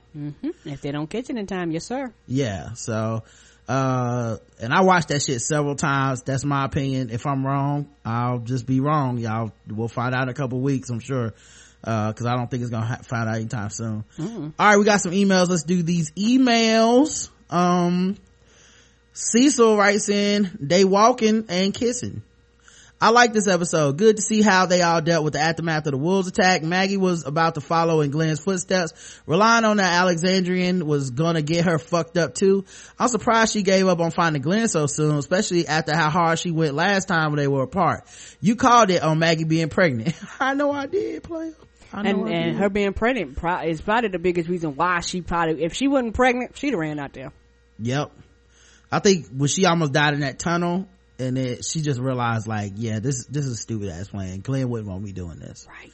They are really playing up this Glenn thing. I bet they drag it up all the way to the season finale. They'll keep on teasing until the end. I think he's dead. The longer they tease, I get less confident in that opinion. I'm excited to see what happens to the other group that's leading the herd. Love the show. Yeah, I'm excited to see too, man. Next week we get Glenn and Abe and Sasha. Not Glenn. I mean, what did I say? Glenn? Daryl. Yeah. We probably get Glenn too. He's probably alive, doing well. And I'm excited about that crew because we all know they know how to survive, so that's gonna be interesting. Yeah. What if Glenn's just somewhere with a new family? Oh! Adrian wrote in, and it's a very long email, so I'll just go to the part about the episodes because the rest is, not pertinent. I watched it twice because one of the viewers in our house couldn't watch it when it aired, so I watched it when it aired and again. I thought maybe a second view would give me more thoughts, but there just wasn't much going on that warranted a comment. First, why did Aaron pick that time to confess to losing his pack? Seriously, they are all falling apart. It doesn't seem like the time to be adding to it. Here's why he did that, because they weren't believing Rick. Right. And they were basically saying, like, you can see the crowd being like, fuck what Rick's talking about, we're all gonna die, just give up, there's zombies at our door, we've never seen these motherfuckers before, Rick has done nothing but make shit worse. And Aaron had to come and be like, no, if it wasn't for Rick, we'd be fucking dead. The wolves came here because of me, and then the zombie plan, this is only half of them. If Rick didn't have a plan, all the zombies would be here and we'd be fucking dead. So he was basically saying, like, y'all lay off Rick. Second, Rick told them all to be quiet. It didn't seem like anyone was particularly quiet until the whisper section between Rick and Jesse at the end of the show. Yeah, I thought it was ironic when Rick was telling them to be quiet by yelling, we're gonna be quiet tonight, no lights. I'm like, can you just take it down a notch? Can we use our inside voices? Come on, Rick, come on, man, take that 10 to a 5. Take your own advice. As they keep harping on in the commercial, only 3 more episodes of 2015, i.e. into the mid-season break. They have definitely had fewer people in every episode. Do you think the actors get paid less when they are in the episode? I don't know. I don't know what that, I think with syndication and shit, it doesn't really matter, but right. I don't know. Maybe they have other projects going on. They can't be in every episode. Right. Who knows? Of the 5 episodes this season, Carol has only been in 2 of them. She's one of my favorites. Well, yeah, I feel like that's kind of unfair to say because if you think about it, the Morgan episode takes everybody down by 1 except Morgan. Right. Because there's 2 people pretty much in that whole episode. So everybody's using that as like a notch against, like, why is so-and-so not in this episode? It's like, well, no one's in that episode. Nobody. They didn't even talk about Alexandria. And they've chosen to tell the story because they have such a huge cast, by taking certain groups and telling the story at what they were doing and then juxtaposing it the next week with what was going on the other side with the other people. I feel like everybody's getting not equal camera time, but everybody's kind of getting their due. And I think we have our favorite characters, but one of the reasons these characters are our favorite is because this show knows how to use certain people sparingly. Right. So, and like, not oversaturate. yeah, some of these people are not as interesting as you guys think they are, but it's working because they're giving them to you in small doses and you go, oh yeah, this person's awesome. You know, like, but if Carol was doing ninja shit every week, she would quickly become like okay, they're going too far with Carol now. Or, right. you know, like the housewife, Martha Stewart Carol, that's interesting in small doses because it's funny. But, you know, if you do it too much, then it's kind of like, all right, I don't really give a fuck about her making a casserole this week. Carol's only been in 2. She's one of my favorites, and one episode was Awesome Impossible White Man Carol, but I will still not quite the ensemble cast we're used to. Yeah, I think they've had to split it up to keep interesting episodes as well. You know, you don't want to put all your best characters on one crew and then that's it. I'm not following online comments, but it seems like people are not enjoying this breaking up of the cast and seemingly limited exposure to the whole group. Oh, all right. I don't know why I'm starting to get kicked out now, but okay. You were using Firefox, ain't you? No, I'm using Microsoft Edge, which is this other browser. Anyway. What the fuck is Edge, Lord? Don't worry about it. Don't. That's not, we don't have time. No problem. All right. So, where was I? Yeah, so, yeah, I'm not following online comments, but it seems like people are not enjoying this breaking up of the cast and seemingly limited exposure to the whole group.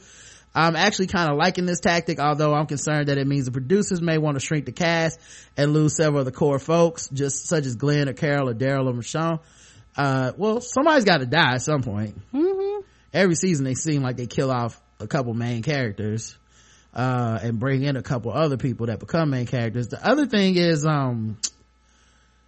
this is just the way you have to tell a story when you have this many cast members. It's just, right.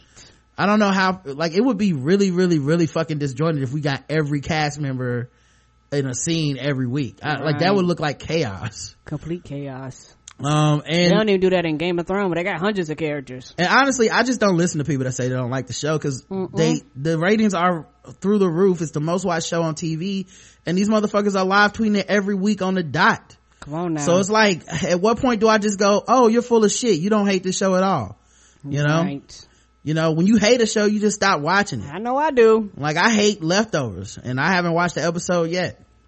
I'd even put Morgan in that group just because he was someone from the very beginning of the show, even though he hasn't been a consistent character on the show. At this point, of those 5, I think only Michonne may be safe because of her screen time. Everyone else hasn't had much screen time or has been written to seem like they are offable. Any thoughts on all of whether we'll see any of them go outside the Glenn controversy that's been covered? I think. Have a lovely week.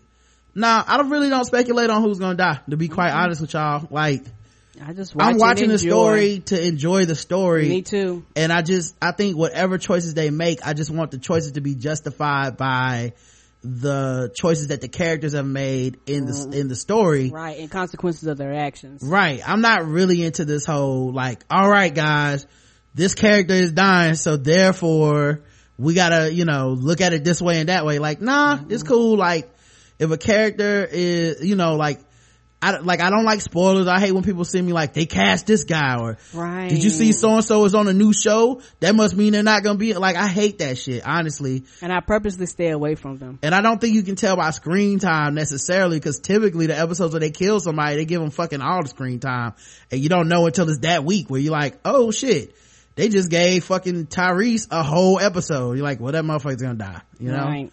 So, and you don't know that until that episode. Correct. So. Turk writes in, hi guys, I used to be anti-Jessic. Now I hope Rick and Jesse start bumping uglies. Back in the day, I used to ship Rick Michonne. Rick and Michonne are like your 2 friends you love and you want them to be together just because they are single and cute together. The reality is Michonne don't seem like the type to put up with ain't shit niggas, and right now Rick is a definition of one, since he was pushing up on that married woman. Y'all been off Rick, Michonne. I think that's for the same reasons. I don't like Rick. I think Rick is overrated. I think Rick is trying to prove a point to himself by being in a romantic relationship in season 3. Herschel got Rick all shook about C Murder killing that child soldier. Rick completely withdrew and played farmer until he was forced to do otherwise. I think he took Michonne's warning from season 5 that they could be out there too long very seriously. It played in Lori's opinion from season 2, that she would rather have Carl die from his wound than become another animal trying to survive on the road. We literally had Rick acting like an animal when he was forced to kill Joe by biting his jugular. He seemed like a wolf or a lion that with all that blood on his face. Well, I think Rick last season we said this when they were in Alexandria and he was looking at Jesse and he was holding that baby and stuff. I think Rick has decided that he wants what he had with Lori and shit back. Right. Like he's like, I want this family, I want this safety and security, I want it all back. Rick needs to show himself so he can live the type of life he had before the Z-Pac. He's got a job. Most animals don't work. He's trying to engage in a kind of a monogamous relationship. Most animals don't do that either. Okay, you've lost the thread here. What? He's an animal now? I think some of you guys and y'all's theories, I don't know what y'all doing. Like the whole the black man is a savage people and now Rick is just like an animal. I think it's a little too much. All right, they can step away from the TV a little bit and just follow the threads that they're giving you. I don't think Rick's an actual animal. He didn't kill Carter. I think they to me, maybe I'm misunderstanding, but I think they're saying like his animal type of animal instinct kind of kicked in. You know how he bit the dude, how that, you know. Oh, I get that. Okay. I'm saying it went too far. Once you get into most animals don't get in monogamous relationships. Most animals shit out without wiping their ass. Like, okay, man, all right, he's not an actual animal. No, it's okay. He's not. He didn't kill Carter even though he had a reason to, which took self-control. Animals don't have to exhibit self-control because they don't have rules. Rick is trying to assimilate into a normal life. Rick was going to get wifed up regardless. Jesse just happened to be the first opportunity. Rick could not be with someone in his group because they all had the same problem of being out there too long. Jesse was the first person to show up at his doorstep. She showed trust by saying she wasn't afraid of him. The added bonus is that she works in the pantry. You know, Eugene loves snacks, so at least one other person at Rick's house would be happy about the relationship. I don't know if Eugene is in their house. I also don't think that Jesse works in the pantry. No, she cuts hair. Yeah, that's Olivia. Jesse cuts hair. My guess is that Jesse checked out of her marriage a long time ago and just stayed with her husband because it's the best available option for her and her kids. As Lori told Rick right before she died, we pretty much have to stay together because there's not even a way to split our assets. Yeah, I don't think that's true at all. I think people can leave all the time in the zombie apocalypse. Fuck it. Right. What that says, so what 401k are we gonna divide up? Yeah. Where you gonna take me to court? Right. The other thing Where's your lawyer? That zombie out there? I think she stayed because it's an abusive relationship and she got kids. Right. And there was really nothing they could do in the town and everybody in the town just let it go on. Right, because he's the doctor basically. I hope Michonne and Daryl eventually get together. And by the way, I don't think she gave up because she told Rick a long time ago that Pete had gone through this before and they had worked it out. And he had gotten better, but now he was going back to being worse. Hope Michonne and Daryl eventually get together after she gets over the death of her boyfriend and son. Based on Michonne's dream for season 4, she seems like the type that might not mind a dude who doesn't wear deodorant. We all know she's musty. She does have natural hair and was wearing fashions from the motherland, so she probably wears that hippie deodorant that doesn't work. Michonne doesn't smell though because she's a goddess. Smiley face. Do you guys think Rick or any other gang can be normal again? Peace, Turquoise. None of them are going back to normal, Turquoise, in my opinion. You can't. But after shit like that, there's no such thing as normal. Yeah, and I do think you're right about Rick trying to assimilate the wildness and the craziness that he absorbed on the road and adapt to this new life, but I just don't think it's possible because nothing's ever gonna be that peaceful for Rick. Like this world will always need the unthinkable done in order to survive, and that's what Rick is best at. So I don't think life will let him be the Rick that he wants to be, which is like a father and taking care of some kids, and I just don't think the world's too harsh for that. Daywalking season 6 episode 5, Alicia writes in, Rye, Karen, and bomb ass guest. I have to say first how much I love the podcast. I haven't joined the new members class, but I plan to get myself together. You two are so witty and insightful. Thank you for all that you give.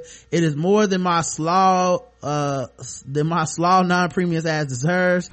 This week's episode was amazing start to finish. I love how they played with time this season. I'm sure we will find out how Rick escaped the RV and made it to the gate next week. We might.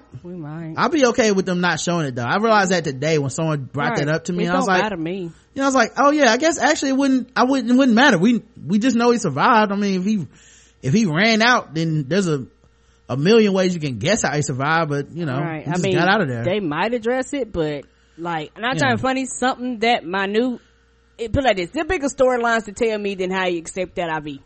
Yeah, that being said, I wouldn't be shocked if they addressed it anyway. Oh yeah. Because they do seem to get every fucking detail on the show. They might not address it tomorrow, next show, but eventually they will address it. Maybe it'll come up when he talks to Morgan. I don't know. Right. I think it'll be in the flashback, in my opinion. I don't know why so many people seem to have an issue with quote unquote loose ends. This show is probably more detailed oriented than any other show I watch, and I trust them to give us answers to all our questions. The pacing of the reveals is part of the fun, at least for me. I agree. I look forward to seeing Deanna's journey. She has suffered so much, lost so much so quickly. No one is really equipped to handle that, even Rick. Oh, how we forget the season of Rick talking to walls after Lori died. Right. He was talking on that phone. His leadership was pretty non-existent for a time. Deanna's different because at least for a moment with the blueprint, you saw that she still has it in her plan for civilization and community. She also lost her husband and she lost shit in a completely different way than Rick lost it. Rick lost his shit savagely. Interestingly, whereas Deanna's story this week was about her loneliness, everyone else's storyline was tied to their connection with another person. Jesse, Rick, Carl, Enid, Ron, Betsy, who killed herself and whose husband died with Michonne and them. It is definitely cuffing season to Alexandra. I want to see Rick have a companion. You actually left out Tara and Denise. Right. You some kind of homophobe? Is that what's going on, Alicia? No. All right. I'm just joking.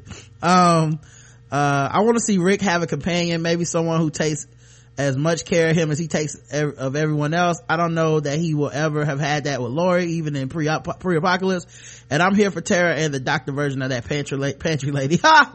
Yeah, Denise does remind me of Olivia. I got them confused.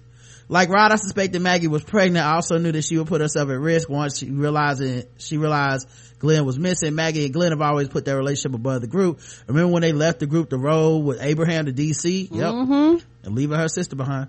Not a criticism, it's just how they love. I'm happy that she realized she couldn't risk herself, the baby, and Aaron, just to confirm whether he's dead or not. I don't know what to think about Spencer. Unfortunately, he's still a coward. I don't know why he volunteered to take Carol's place atop the wall to relieve Rosita, but I don't think he really wants to protect the community. Some people are speculating that that's his blood on the wall in the last shot. I don't know, but it didn't look like it was coming from up top, right? Rather it looked like it was coming through that hole. Anyway, I can't wait to get more Carol and Michonne hopefully next week and find out what's popping with Daryl, Sasha, and Abraham. Love your review. Best one out there. Thank you. Lastly, R. Yvonne writes in, hi Rod and Karen. Another enjoyable episode of The Walking Dead. I'm getting slightly frustrated that they simply won't show us if Glenn is dead or not. I told y'all that was gonna happen. Everybody that was okay with that shit, I'm just waiting to see how long it's okay. It kind of feels like the Sophia situation all over again. It kind of does. I would say in this one it's almost worse because with Sophia they weren't going on the Talking Dead afterwards and teasing it. Right. Like you just didn't have this and now we're gonna release a statement and now we're gonna say you will see pieces of them somehow, instead of just letting the story play out. They spent a whole half a season teasing us about that little girl's fate, knowing damn well she wouldn't have survived on her own, dead or alive. I just hope the next episode reveals what happened to him. And it won't. Right. I do not trust that little motherfucker Ron. I just knew he was going to try to push Rick into those zombies. He didn't, but I can't shake the feeling he's up to something. Ron is a punk, falling to the ground, coughing all dramatically when Carl gives him that weak ass shove, right? Come on, I've been hit hard by a gust of wind. Rick better sleep with one eye open, especially when Ron sees Rick trying to get in, dress his drawers, right? He ain't gonna be too pleased with that. Rick gonna walk out of there like that scene in Baby Boy with Ving Rhames and Tyrese butt naked. All right, man. Let's get to some new stuff, guys. All right. And let's just do Ben Carson. How about that? We'll just do Ben Carson and we'll get out of here. Okay. Cause we gotta go watch Arrow. All right. So this segment about Ben Carson is brought to you by Bevel, the first and only shaving system designed specifically for coarse, curly hair and sensitive skin. Step up your shave game and say goodbye to razor bumps. That's right. Even if you was a sellout, you know who needs to use these razors more than anybody else? Sellouts. Black men that sell us out typically have what? No hair on their face. Now, how do they get that hair off of their face but still stay smooth, unirritated, and looking fresh? They go to getbevel.com. That's right. So even if you listen to this and you think that I am gender fluid and messing up the gay agenda, you can get your face clear too, brother. You don't got to love me to love your own face. So go to getbevel.com, use code TBGWT. You get 20% off of your first month at getbevel.com. That's GETBEVEL.com. Happy Uncle Tommy, brothers. All right. All right. So we gotta do our new Ben Carson segment, the one that everybody's been waiting for. Now I will say this. I've been getting some good reviews about the second remix that I did. Some people like the remix of the Ben Carson song. Now some people still holding out. I saw people saying like, yo, I'm not ready to vote for this nigga off of this remix. You want to try a little harder. So I had to add more flames to it, guys. So hopefully this will get the vote out for Ben Carson. All right, guys. Hope you're ready for this. Okay, I'm reloaded.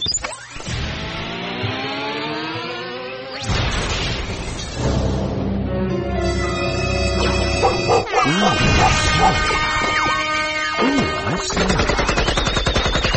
Oh my word.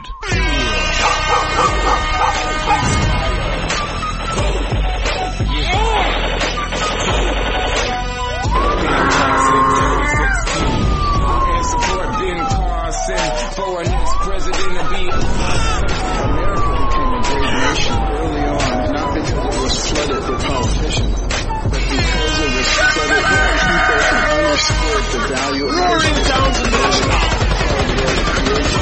innovation, and that's what will get us on the track. I'm very hopeful that I'm not the only one who's willing to pick up the baton of freedom, because freedom is not freedom, and we must fight for it every day. Every one of us must fight for it because we're fighting for our children and the next generation.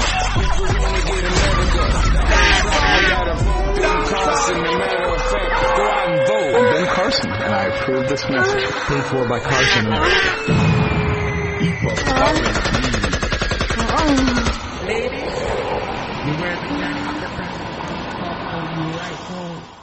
You got knocked the fuck out, man! All right. Hopefully that'll get the vote out. We got chickens and cows and roosters. What's happening here? Black people do love chicken. I tried to think of all the stuff black people like, and I put it in there. Friday choppers. Well, I know that's a gun now. You know, I didn't always know a chopper was a gun. Scarface. You know, yeah, I done came a long way. You know, talking about chopper in my car. I was like, why do you have kitchen utensils in your car? They had to explain to me that means guns because I'm fucking old. Because if the people are not well informed, all it takes is unscrupulous politicians and news media, and off the people go in a completely wrong direction, listening to all kinds of propaganda and inculcating that into their method of thinking. And then it becomes real easy for them to swallow things. If they don't really understand the financial situation of the country and somebody comes along and says, free college for everybody, they'll say, oh, what a wonderful person. And they have no idea that all you're talking about is hastening the destruction of the nation. What? That's right, Karen. Free college is going to destroy our nation, according to Ben Carson. But college is the way everybody, quote unquote, tells people that's how you're supposed to get out of poverty. Well, if you weren't right? stupid and you didn't get tricked into believing that, you would understand. So maybe if you would have paid for your education, you'd be fine. Ben Carson also said that baby Hitler has the right to life. That's right. He doesn't believe in abortion. Carson, as perhaps the most anti-Hitler but also the most anti-abortion candidate, would you be in favor of aborting baby Hitler? Oh my God. I'm not in favor of aborting anybody. Not even Hitler, okay. Do you think that you were let out? Pro-Hitler. Pro-Hitler. Pro-Hitler. I'm not in favor of aborting anybody. My favorite part about that though is that is a ridiculous question. Right. Like, I don't even know why we have to, like, when we talk about abortion, we always have to ask these candidates the dumbest fucking, okay, let's imagine the baby was Superman and a meteor was coming and only Superman could save us from the meteor. Would you then be allowed, by the way, Superman was conceived as a baby of rape, okay? You could go back in time and you had a kryptonite abortion laser. Lord. Do you shoot him in the womb? And also, that's Lex Luthor's baby. All right, go ahead. Like, stop. Like, why do we have to have these extreme situations? Yes or no? Are you for it or against it? The end. That's all that matters. All right, man. We got to go watch Arrow. This has been fun. We appreciate everybody. Of course, make sure you guys get out and vote for Ben Carson. Let me play the outro music for this segment. Okay, I'm reloaded.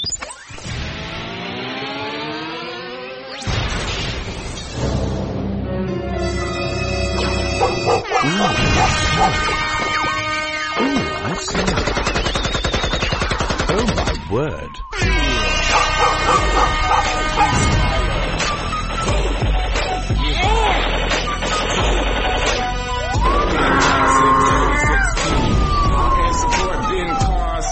For our next president to be. America became a great nation early on, not because it was flooded with politicians, but because it was flooded with people who understood the value of creativity, innovation, and that's what will get us on the track. I'm very hopeful that I'm not the only one who's willing to pick up the baton of freedom, because freedom is not free and we must fight for it every day. Every one of us must fight for it because we're fighting for our children and the next generation.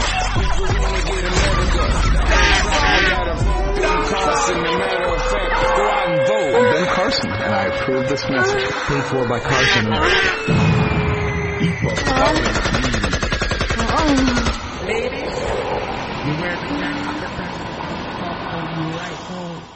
You got knocked the fuck out, man. All right. Until next time.